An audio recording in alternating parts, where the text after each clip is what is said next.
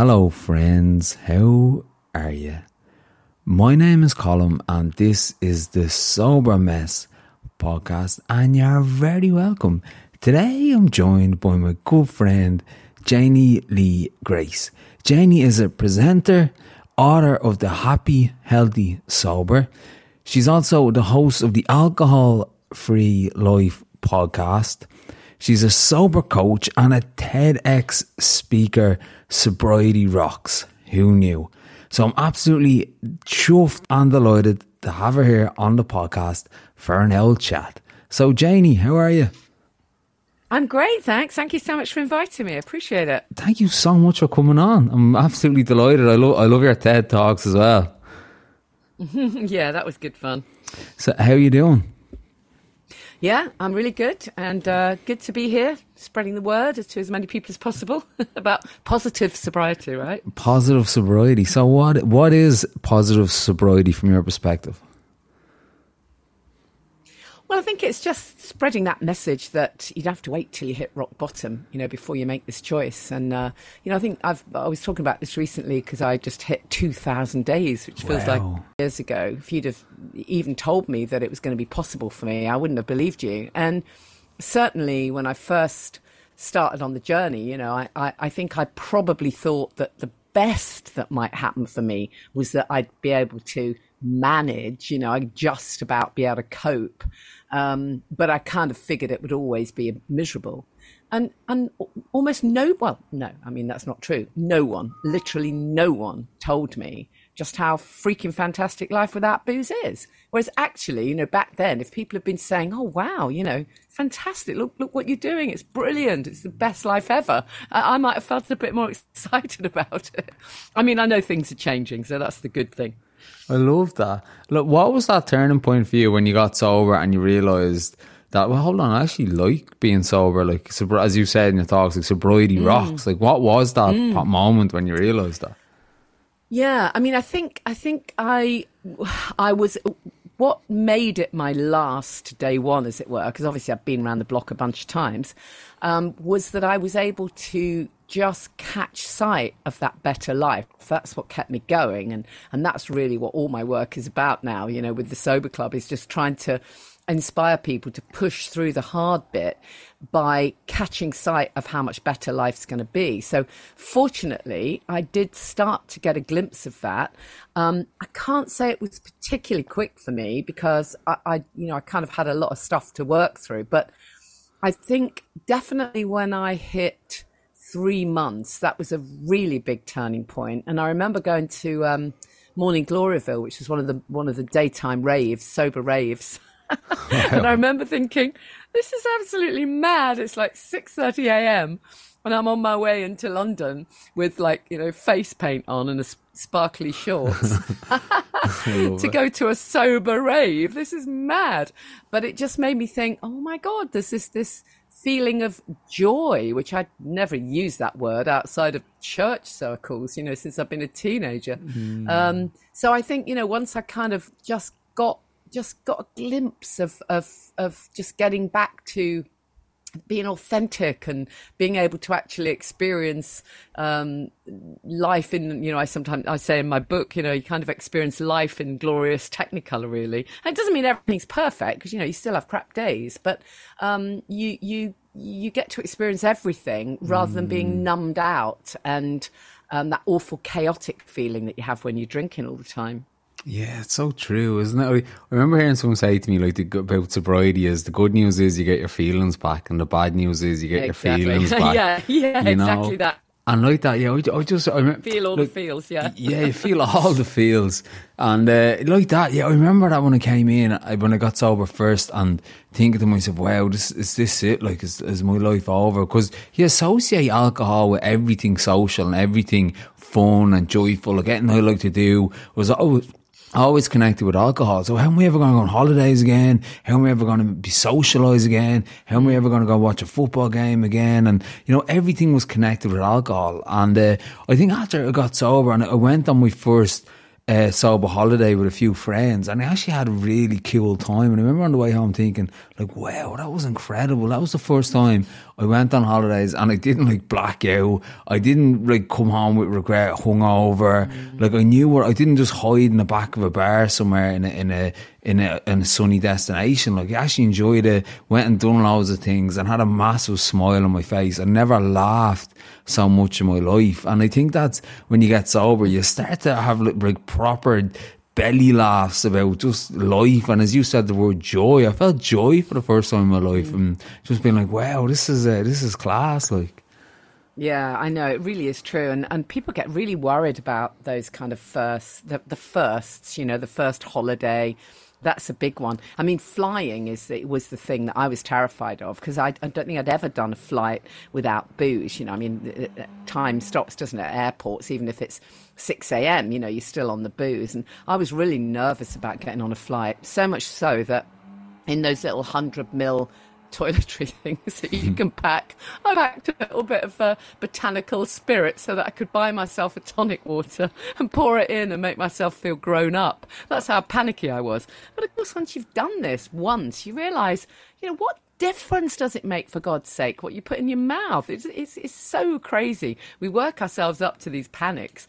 But actually, as you say, holidays are so much better without alcohol. Oh my God, the difference is amazing. yeah, 100%. Like, and in Ireland, we have this thing when we're going away on holidays, you have to put a picture of the airport point, like the airport point of beer on Facebook or Instagram before you go away. You know, check in at the airport with a picture of your pint of Guinness, and before you head away on your flight. And if you don't do that, you're not actually going away on holidays, like, you know. So it was like, even just getting through the airport, you know, you're like, oh my God, how am I not going to drink? And we have this belief that, you know, alcohol is like this social enhancer, this social lubricant. But for people like me, when I drank, I didn't become social. I became antisocial, like, you know what I mean? And I had it in my head, I was funny, I was making everyone laugh, I was super popular. But in reality, I was just obnoxious and sloppy and just dribbling and just a mess, like, you know. Yeah, no, absolutely. It's really true. We've got all these ideas, haven't we, that, you know, it's the social glue that sticks everything together, and it makes us all so much more friendly and sociable and confident.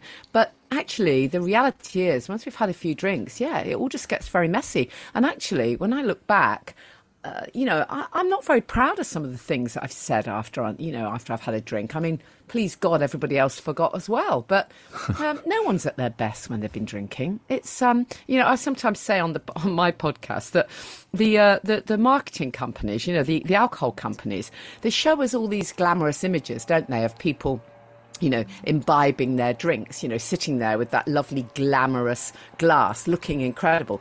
They never show us any pictures at the end of the night, you know, when they're in the gutter. You know, they don't show us what happens when people actually buy their product, just what happens when they're posing with it, right? Yeah. They never like show a picture of someone like asleep in like their neighbour's flower bed, you know, or waking up the next morning being like, where am I? You know, it's like, whose bed is this? You know? Totally. Oh my God. So Janey, tell us a bit of your story and like how you came to where you are today, and how you went to inspire so many people from your own experience.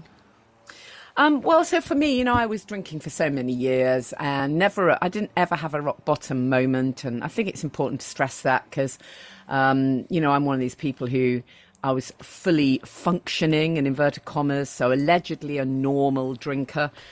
You know, I can't count on both hands how many times I tried to stop, because I figured this was ridiculous, because I was very health conscious. I wrote books on holistic living. I was talking about holistic living, and yet I was stepping around this bloody great big elephant in the room that was alcohol. But I was just stuck in this trap. And really, what changed was when I was given a copy of Claire Pooley's book, The Sober Diaries, because we were going to be interviewing her on the radio.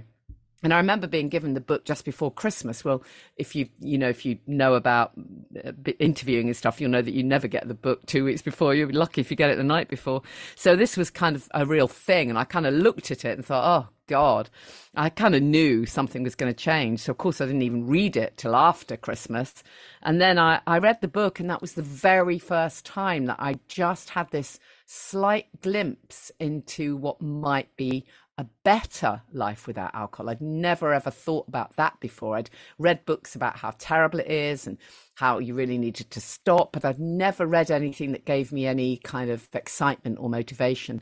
So I read the book. I stopped on the 30th of December and 2017. I didn't even bother to wait for New Year. And then I interviewed Claire, and then I figured, well, I may as well do dry January. And then thankfully I was able to just, as I alluded to before, catch sight of this better life and keep going. And yeah, I mean, just everything changed. And literally my only regret is I just didn't do this sooner. That's I love that.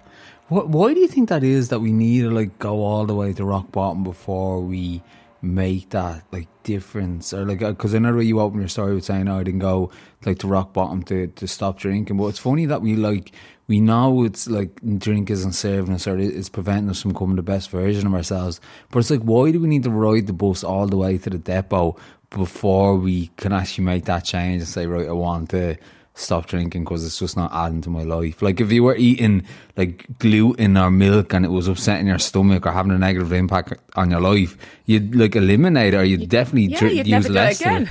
But with alcohol, it's like, well, I have to wait till I'm homeless before I can stop drinking. I can't stop until, you know what I mean? But it's funny, like, how we have to wait till we're miserable and down in the dirt before I say, okay, I don't want this in my life anymore.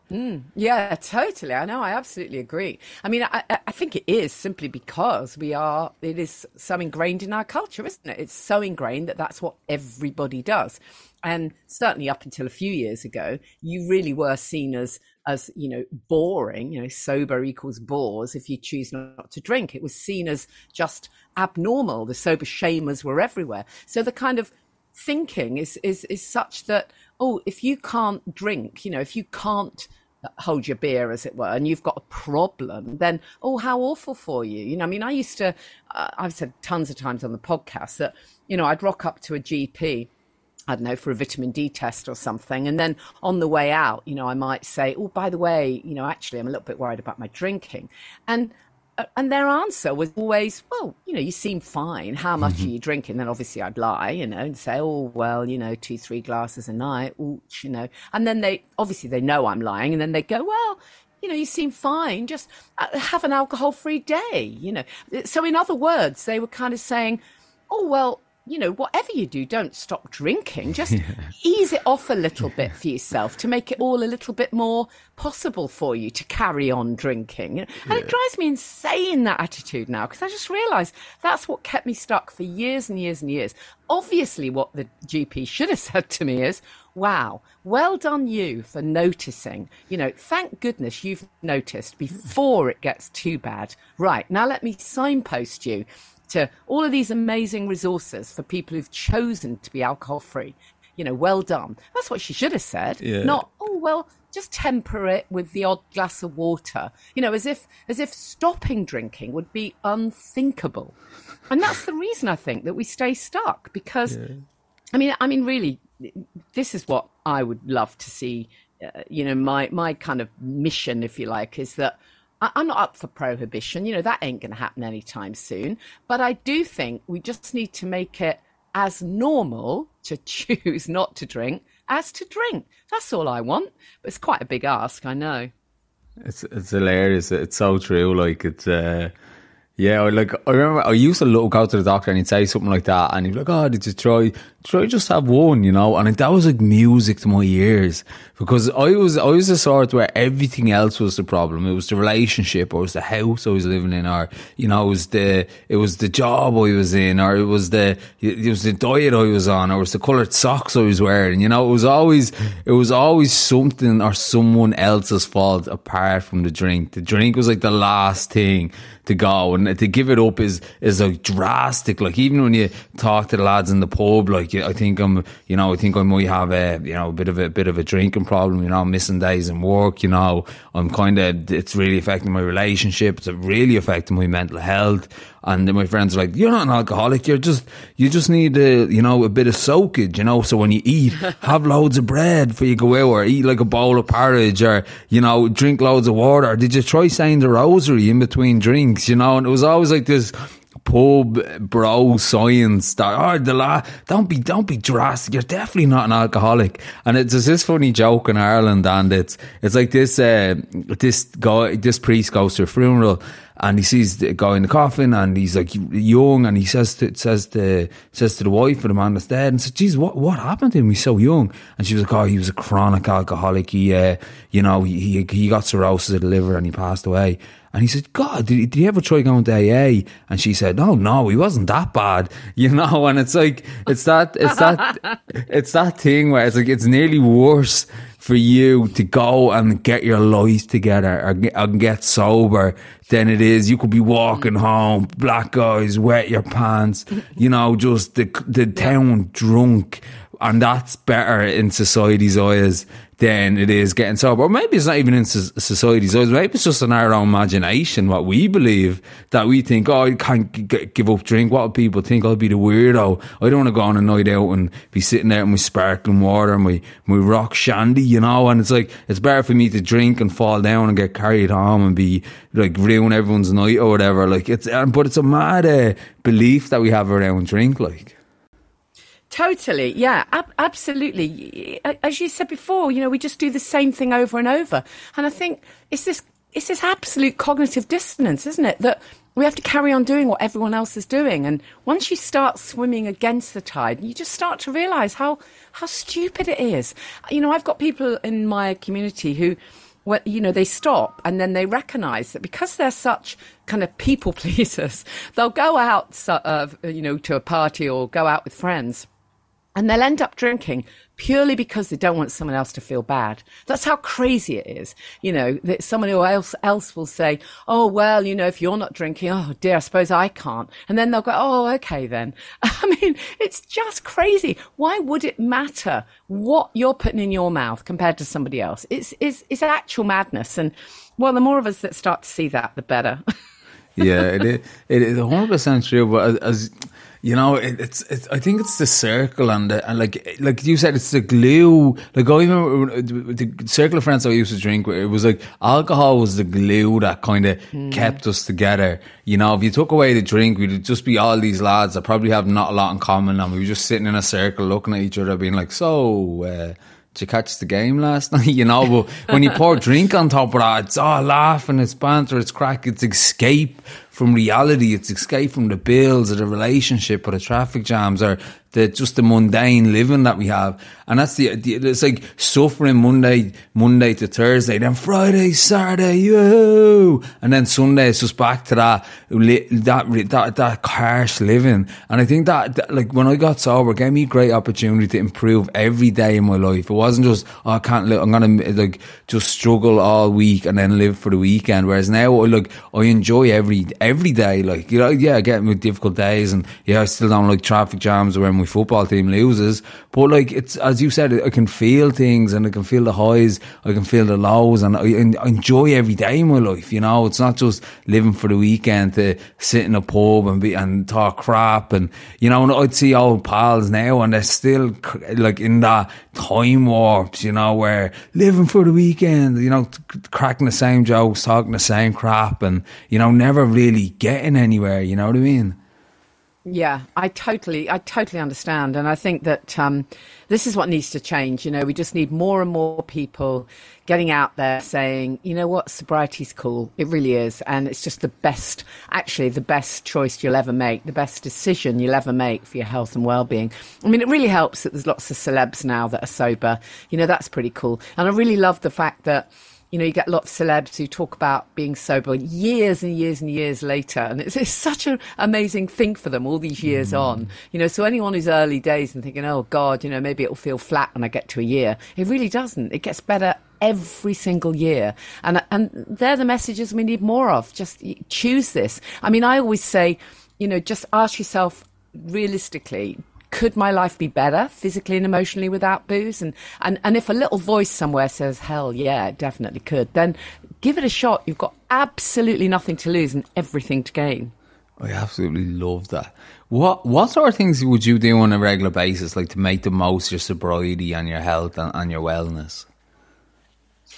Well, you know, for me, I mean, I've always been interested in the health and well-being piece. So, you know, I think it's the only thing that probably kept me alive, to be honest, when you consider how much I was bloody drinking. But, you know, I'm a really big fan of eating well. And I think that a lot of people, once they stop drinking, they realise, okay, hold on, so maybe I do need to look after myself. So making sure you've got fantastic nutrition, I mean, it's the best start. Also, you know, when people stop drinking, they often get a real sugar head on, don't they? And, you know, the ice cream starts calling to them in the middle of the night and stuff.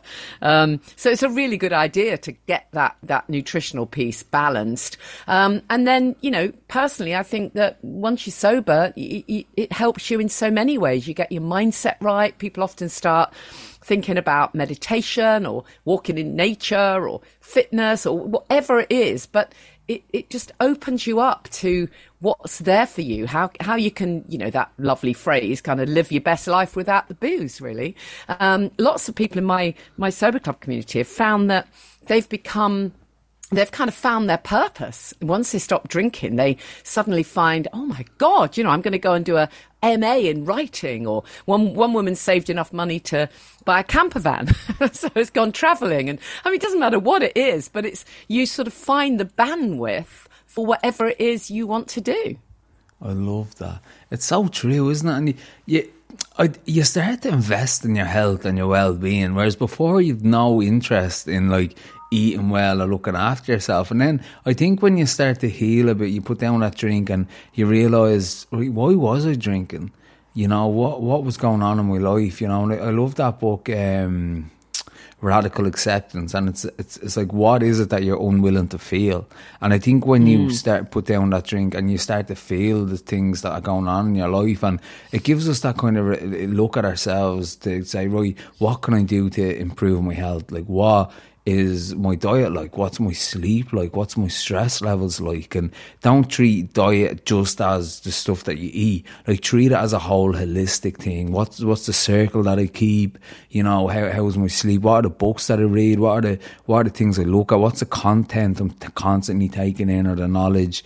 What are my opinions? What are my beliefs? You know, and just having a look at everything and seeing like planting little seeds in the garden. You're like, what do you want your garden to be full of? Like, do you want it to be full of flowers or full of weeds? And trying to pick out the weeds and just kind of water the flowers type of thing. Do you know what I mean? No, I really do. I think it's the best thing you'll ever do, as I say, for your health and well-being. And often it's the really little things that change. You know, I sometimes say to people, rather than keep, you know, you hear about that phrase, you know, keeping a gratitude list, actually keep what I call a blessings list, or you can call it what you like, but basically write down all the tiny things that you've noticed as a result of stopping drinking. And it's amazing what you notice, the tiny little things where your life just starts to feel more in balance when you're not pouring booze in. What are them tiny things that made you feel good? Well, it was in the beginning. I remember doing this exercise, and I remember it was things that might not mean anything to anybody else, but really little things. Like, I noticed I didn't snap quite as much as my kids. I noticed that I didn't feel dizzy when I washed my hair. That was a big one. And, you know, I could do like a whole yoga class without thinking, oh my God, I'm going to pass out, you know, if it was 9 o'clock in the morning. You know, really little things. Just going for a walk and actually literally appreciating the bird song. I mean, really naff, stupid little things that, but actually massive things. It's honestly like waking up again after you've been asleep for a ton of years. Because I used to just walk around in a kind of miserable kind of daze, feeling a bit sorry for myself and being super grumpy. Because I was always either planning the next drinking, or recovering from the last one. Yeah, it's so true, isn't it? Like, it's like, like, I always like that when I didn't have drink in me, I was just a grump, like, you know, I was never present. I was in my head, worrying, fearful, either thinking of the next drink or worrying about the last drink I had, or just the weight of the world were on my shoulders, like, you know. And I think when I got sober first, what really stuck out to me was just that having a bit of peace of mind. You know, and I think that's what I was so attracted to alcohol, because it just numbed everything. Because I had this race in mind since I was a kid. I just felt this default sense of anxiety and disconnection, and I never knew where it was or what it was, or even how to articulate it or describe it to people to say, "Oh, do you get this too?" You know, I just felt it. And then when I drank, I didn't feel it. I felt this numbness. I was like, wow, this is actually good stuff. This has really helped me to deal with this anxiety. That anxiety that I didn't even know what it was or having a label for. And then I got sober, and that anxiety came back tenfold. And then just remember waking up one day, and I just remember like noticing nature. Like, I think I just looked at a couple of trees or seen the sky and just found this profound sense of peace in me, and just being like, wow, this sober thing's actually, you know, is quite good. You know, I'm feeling peace. I'm feeling okay. I'm starting to like who I am, like, you know, and all the like intangible things, like, you know. And I just felt like, wow, I think that was my kind of turning point. Because I remember people used to say, "I don't quit before that miracle happens," or "keep coming back, you know, it will get better, you know, this too shall pass." And I was sick of hearing this. I'm like, yeah, but when does it get better? What time? What date? Like, you know, I'm going to mark it on my calendar, you know. And then like that did get better, like, you know. But it's like that at the days that at the start, it's just getting used to this new way of living, sitting with these feelings, sitting with that salesman in your head that really wants for you to drink or just throw a grenade into your life, and just, you know, just to sit with that and not act on the old feelings that we used to act on all the time. And it's just like reprogramming and retraining ourselves. But as you said, I think for me it was really important to have like a supportive, loving community around me that I could kind of connect with, and just to help me, especially early days, that you have people you can kind of bounce off and just kind of feel part of and get that bit of support, like. Yeah, I mean, in the very early days, for me, you know, I didn't really have anybody other than Claire, who I kind of used to email the whole time asking her questions.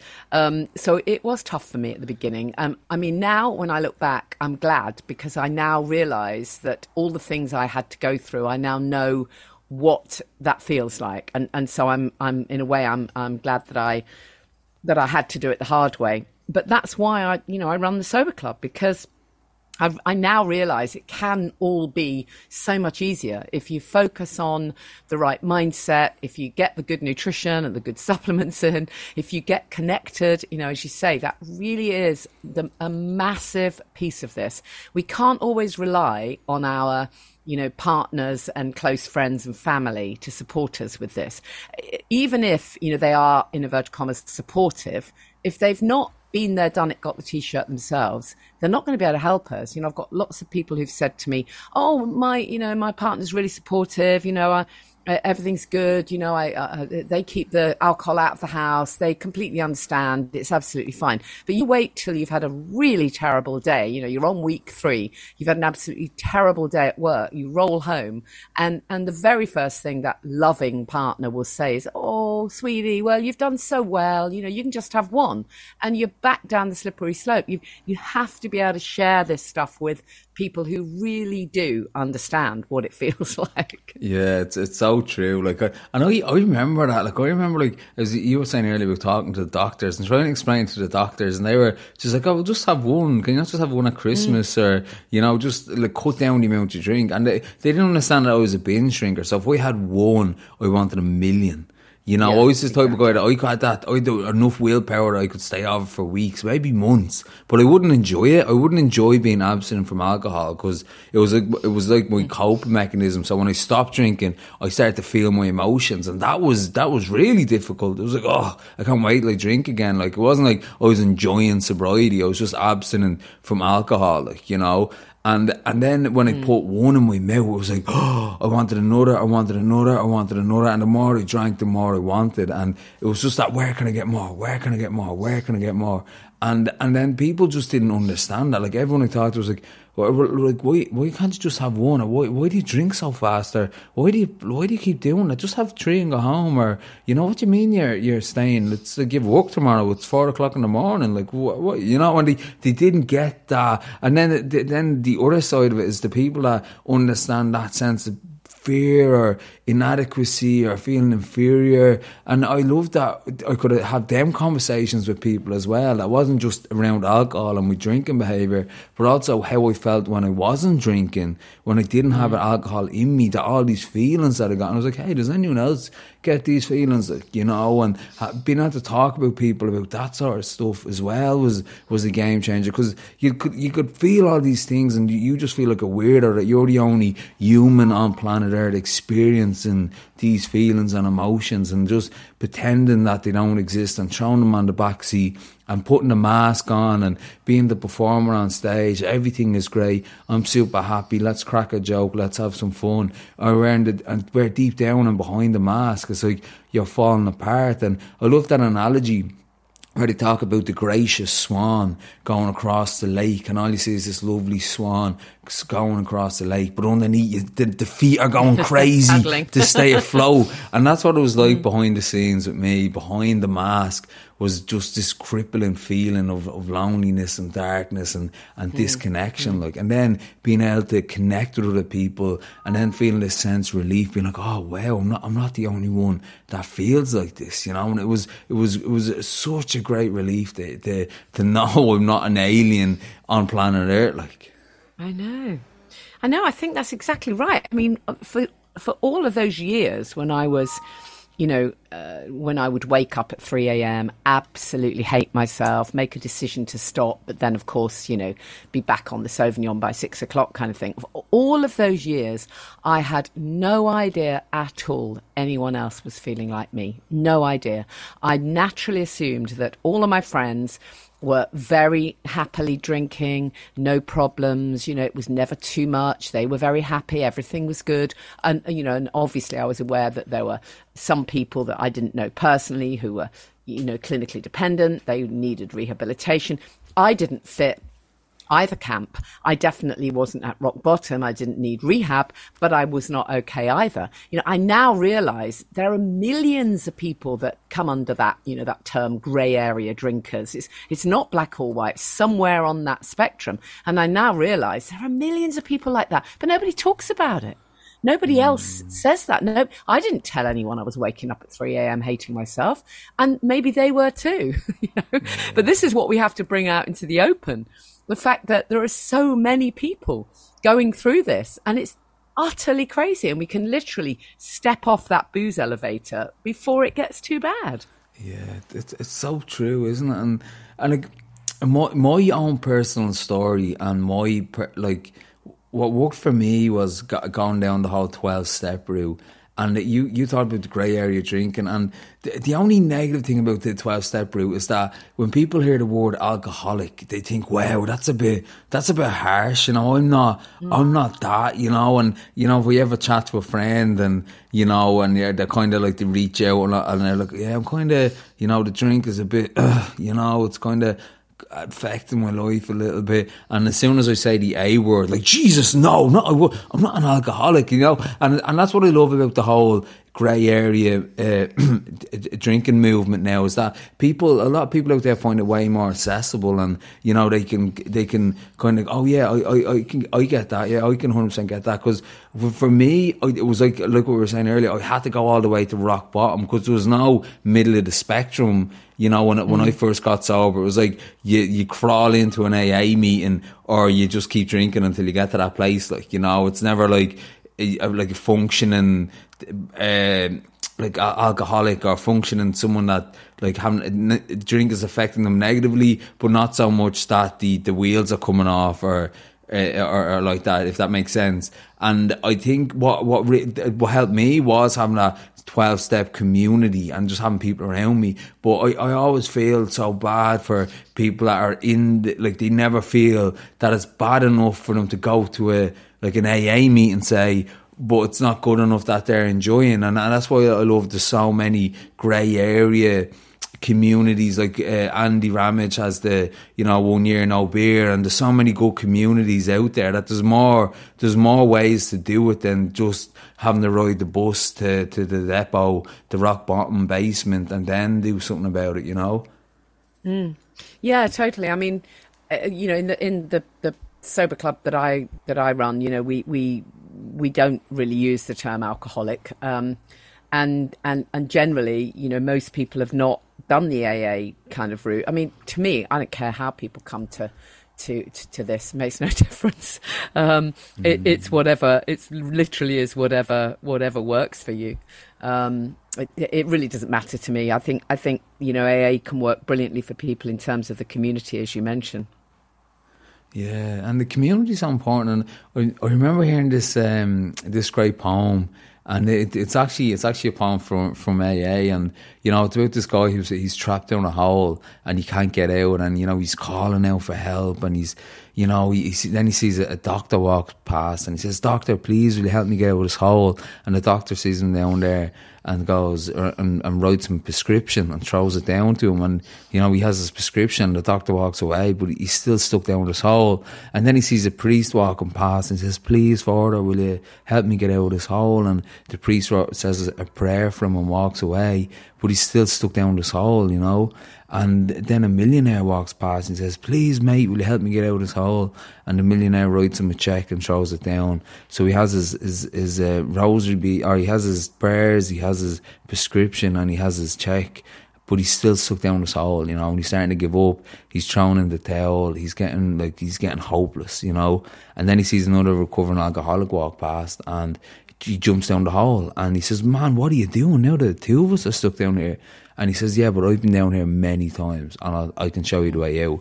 And I love that. I love that story.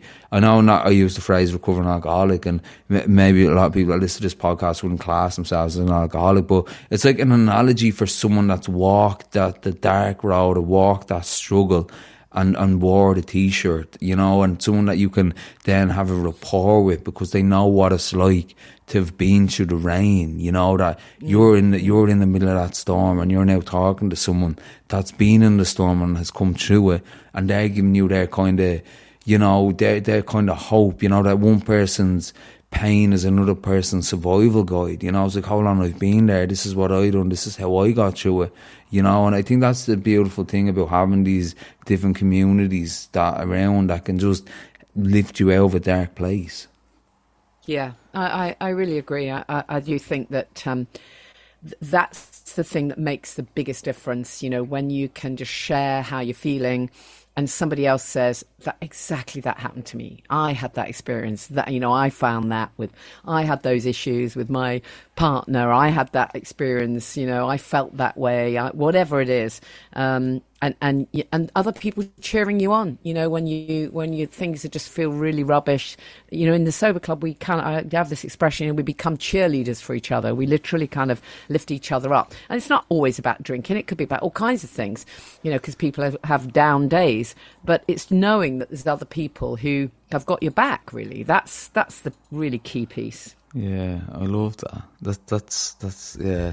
So it is true, and just to have this support network, like you can kind of ring someone, and people that kind of just can hit the nail on the head. I think that's important as well. That if you're feeling a certain way, and you just know when you talk to people that some people just get it. You know what I mean? Some people just understand you without you having to, explain or trying to decipher or get out the PowerPoint presentation to kind of articulate. Where some people just get it, and I love that. I remember talking to this guy before, and I said, "How are you getting on?" And I just said, my head's at me, and I think that's just a great way of just saying, look, his head's at him, as if, it's just, he's going through something, it's not, he is anxious, he is depressed or whatever's going on. It's just he's feeling this way and it will pass. The same way if you have a cold or a flu, and it's just kind of looking after yourself while you're going through that period. Whatever your self-care is, if it's like you know, slowing down, resting, taking it easy. When you're feeling them feelings, like what is your kind of self-care to build you back up again? Yeah, I mean, I think people can sometimes have really unrealistic expectations, particularly at the beginning, you know, and you think, well, you know, okay, I've stopped drinking and I'm a couple of weeks in. I mean, I should be sleeping better. I should have dropped 2 stone. I should be feeling fantastic. You know, it doesn't quite work that way. You know, I've been drinking for years. You got to give yourself time. Everything's got to recalibrate. And, you know, as you say, sometimes you know, you don't have such a great day, but it's that phrase, isn't it? This too shall pass. You know, it really will. You'll be okay. Just, you know, push through it and be really kind to yourself and just take care of yourself. That's what someone who really liked themselves would do. Right. But because we're used to be drinkers, it's terrible how we have this kind of, you know, certainly in the early weeks, I think a lot of people gravitate towards just, oh, sod it, you know, you know, nobody cares about me. I may as well just drink again. It's this terrible kind of, I don't know, just kind of descent into feeling sorry for yourself. Actually, you've got to pull yourself out of that and remember that it's going to all become about actually liking yourself more. That really is what underpins it all. But it's hard to do that when you're drinking. So just have to act as if and just put the self-care in place till it becomes a little bit more second nature. Yeah, it's so true, isn't it? It's look, what are some of your self-care tools that you'd use? The self-care stuff. Yeah.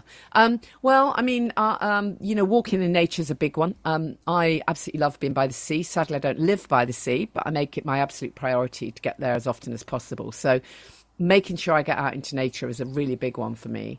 I'm a really big fan of journaling, you know, just like stream of consciousness, writing stuff down. It's amazing how you just can just spill those thoughts onto the page, and until they've actually come out on the page, you don't realise they've been rolling around in your head and affecting you quite so much.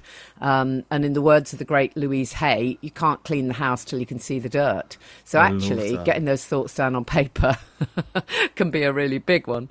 And then, you know, I'm a really big fan of you know, just great, really great nutrition, and just making sure, you know, you give yourself time, whatever that means for you, you know, whatever creative pursuits you want to do, or whatever it might be. I used to have to be busy all the time, and I'm not like that now. Sometimes I'm happy to just chill. Yeah.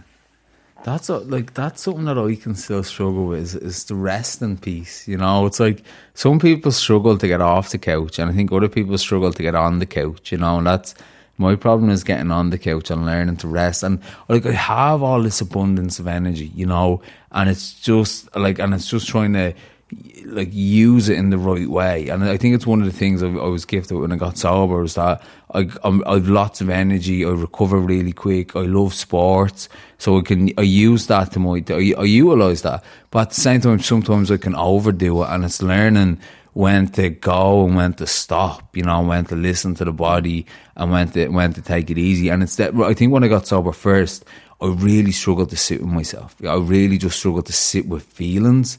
And I became like, instead of a human being, I was a human doing, where it's just go. Yeah. It's like I'd fit a week's living into an hour, because, you know, God forbid I would have to sit down with myself and get to know myself and feel my feelings and feel what's going on. And then I think slowly over the years, I slowly started to slow down. And even today, like sometimes when I'm feeling stressed or anxious, I can see myself starting to do more, where I can't sit down. I have to go do this. I have to go do that. And, you know, it's like, again, it's back to that question in that book, Radical Acceptance. Like, what is it that you're unwilling to feel? And I love that. I love Louise Hay as well. And you said, you know, you can't clean the house till you see the dirt. And that's what it is. It's sitting with yourself long enough to see, okay, what is it that is that's triggering me? And a lot of times it's exhaustion.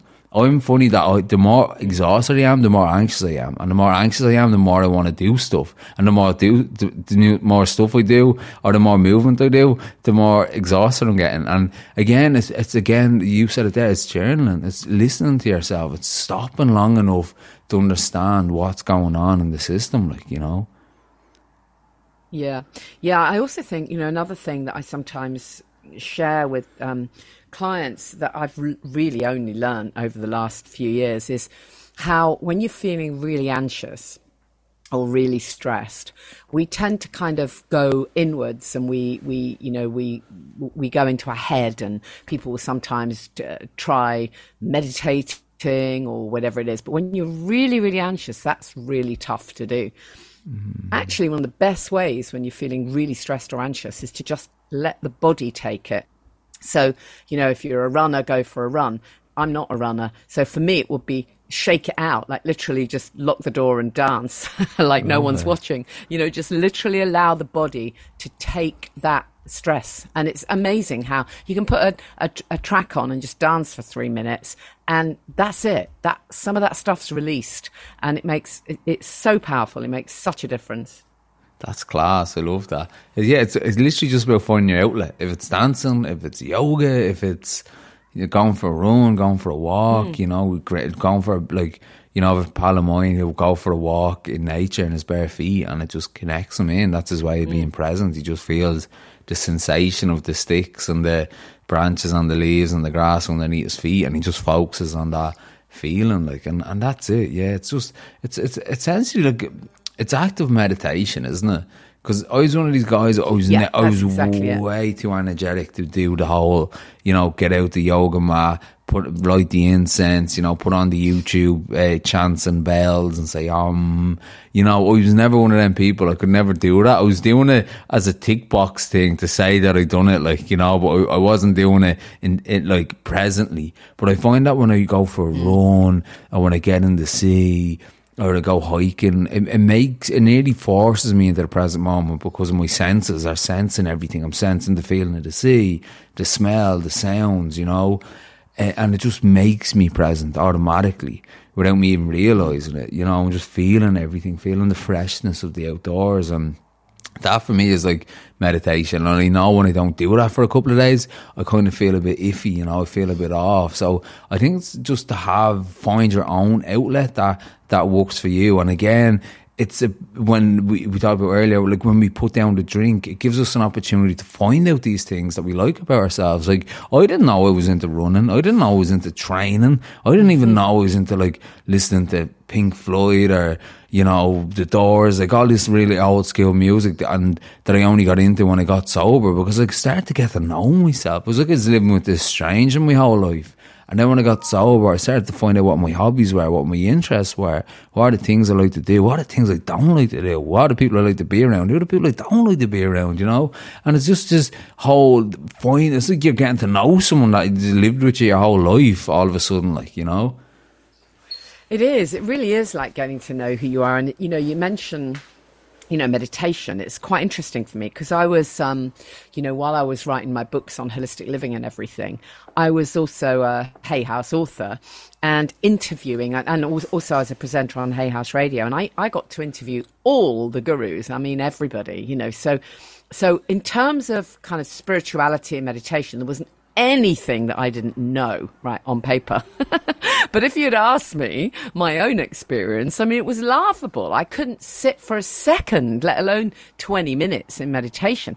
I now realize that it's because I wasn't authentic. And of course I couldn't sit down and properly listen to the voice because I wouldn't have liked what it told me. And it was only once I'd stopped drinking that I realized that that's what had been holding me back. It wasn't really possible to be properly open when I was kidding myself the whole time. So I think that there's another whole level that becomes open to you once you stop drinking. And I know it sounds terribly woo-woo, but I really do think that alcohol lowers your vibration. I really do. It is. It's one of them things, that it's like, I heard someone describe it as it's like a medicine that you take that makes you sicker, like, you know. And I think that's a great way of explaining it, because that's what it done for me. I thought it was a medicine that made me feel good, gave me a lift, it elated me, but then the consequences would come, and it would like totally, you know, outweigh the positives of feeling that moment of escape. But that's because I had no tools to deal with my mental health, it was the only escape that I knew. So regardless of how bad the consequences got, I was still always lured into that drink, because I thought, well, how else can I get relief from reality or sobriety, like, you know? And just taking this, and like that, and realising, hold on, if we put down the drink and do the work on myself, I'll get that same elation without needing a drink, you know. And I get it from the very simple things of sea swimming, of meditating, of exercising, you know, eating well, sleeping well. Where, like we said earlier, I don't just have specific days I'm happy. Like, oh, here's Saturday, I'm happy. Oh, Saturday's gone. Oh, now I'm miserable for the whole week, you know. And then it's like living like that. I swear, every day I enjoy every day today, you know. But Janey, I'm just aware of the time, and it's been an absolute pleasure talking to you. And I just have a couple of quick fire questions I want to ask you before we end the podcast. Is that okay? Sure. So, what is your perspective of happiness today? Well, that's a lovely question. I think my perspective of happiness is about being able to bring yourself back to balance and to focus on the good. You know, one of my friends, I can't claim it as my expression, but one of my friends, Sue, has this lovely expression. She says, I love life and life loves me. And I reckon if you say that often enough, that comes true. That becomes your happiness. I love that. That's really true, having a positive mantra. What's the greatest advice you've ever gotten? Let me see. I think possibly, one of the best pieces of advice, I think, is you don't always have to get it right. You do have to get it going. And I think for someone who is a bit of a procrastinator or a perfectionist, sometimes good enough is okay. I love that. What is the worst advice you've ever gotten? The worst advice is probably from my dad, because he always used to say, oh, if you think the worst, you'll always be nicely surprised if something works out. I mean, that's like he's like a positive pessimist. Yeah, exactly. I mean, for God's sake. I mean, literally, he just. I mean, you know, bless his heart. You know, he was kind of tired, you know, scared of living. But for years, I used to have a terribly negative approach to everything, with this kind of warped feeling that, exactly like that. If I think the worst, then if something good does work out, I'll be pleasantly surprised. I mean, absolute BS. The opposite is true. You know, where you put your energy, you know, where you put your focus, that's what you'll get more of. I love that. So think of a moment where you felt you were in quite a low place or a quite hopeless place. What, if you could go back to yourself at that period, what advice would you give to yourself? Stop drinking. Nice. Stop drinking. I mean, really, it's the one thing. It is the one thing. You know, I could say lots of other things. Oh, try and love yourself more. Focus on your health. You know, be a bit kinder to yourself, and 1,000 other things. But none of those things can happen until you stop drinking. I love that. What's something that you still struggle with today? Sorry, what? Say again? Sorry, what's something that you still struggle with today? What do I still struggle with? It depends on perception, doesn't it, really? What do I struggle with? I mean, I suppose, I mean, if you'd asked me literally a few weeks ago, I'd have said sugar. I still think I probably, have too much sugar. But I've actually stopped having as much sugar in the last few weeks. And you know what? I'm a really big believer that once you've stopped drinking, you can cope with anything. You can sort anything out, actually. So I feel like I've got that in balance. I mean, you could argue, I drink too much coffee, but I don't think I do because I've got an off switch. I don't think there is anything that in terms of little things. I mean, it depends what you're talking about, obviously. I mean, it could be a forever if we start getting into all kinds of stuff. I tell you something I do still struggle with, even after all these years, not necessarily related to drinking, but I think even after all these years and all the stuff I've done and all the stuff I do, I still have imposter syndrome. I still kind of think, oh God, am I good enough to do that? Can I, other people are like really rocking this stuff and I'm not. And I still get those feelings. I'm just human, but by the same token, I'm inspiring other people all the time to really step up and recognize that they're unique. I just have to point the finger back at myself, I suppose. That was powerful. Janey, thank you so much for this conversation. It's been incredible. Thank you so much. Oh, it's been lovely to chat to you. It's been so good.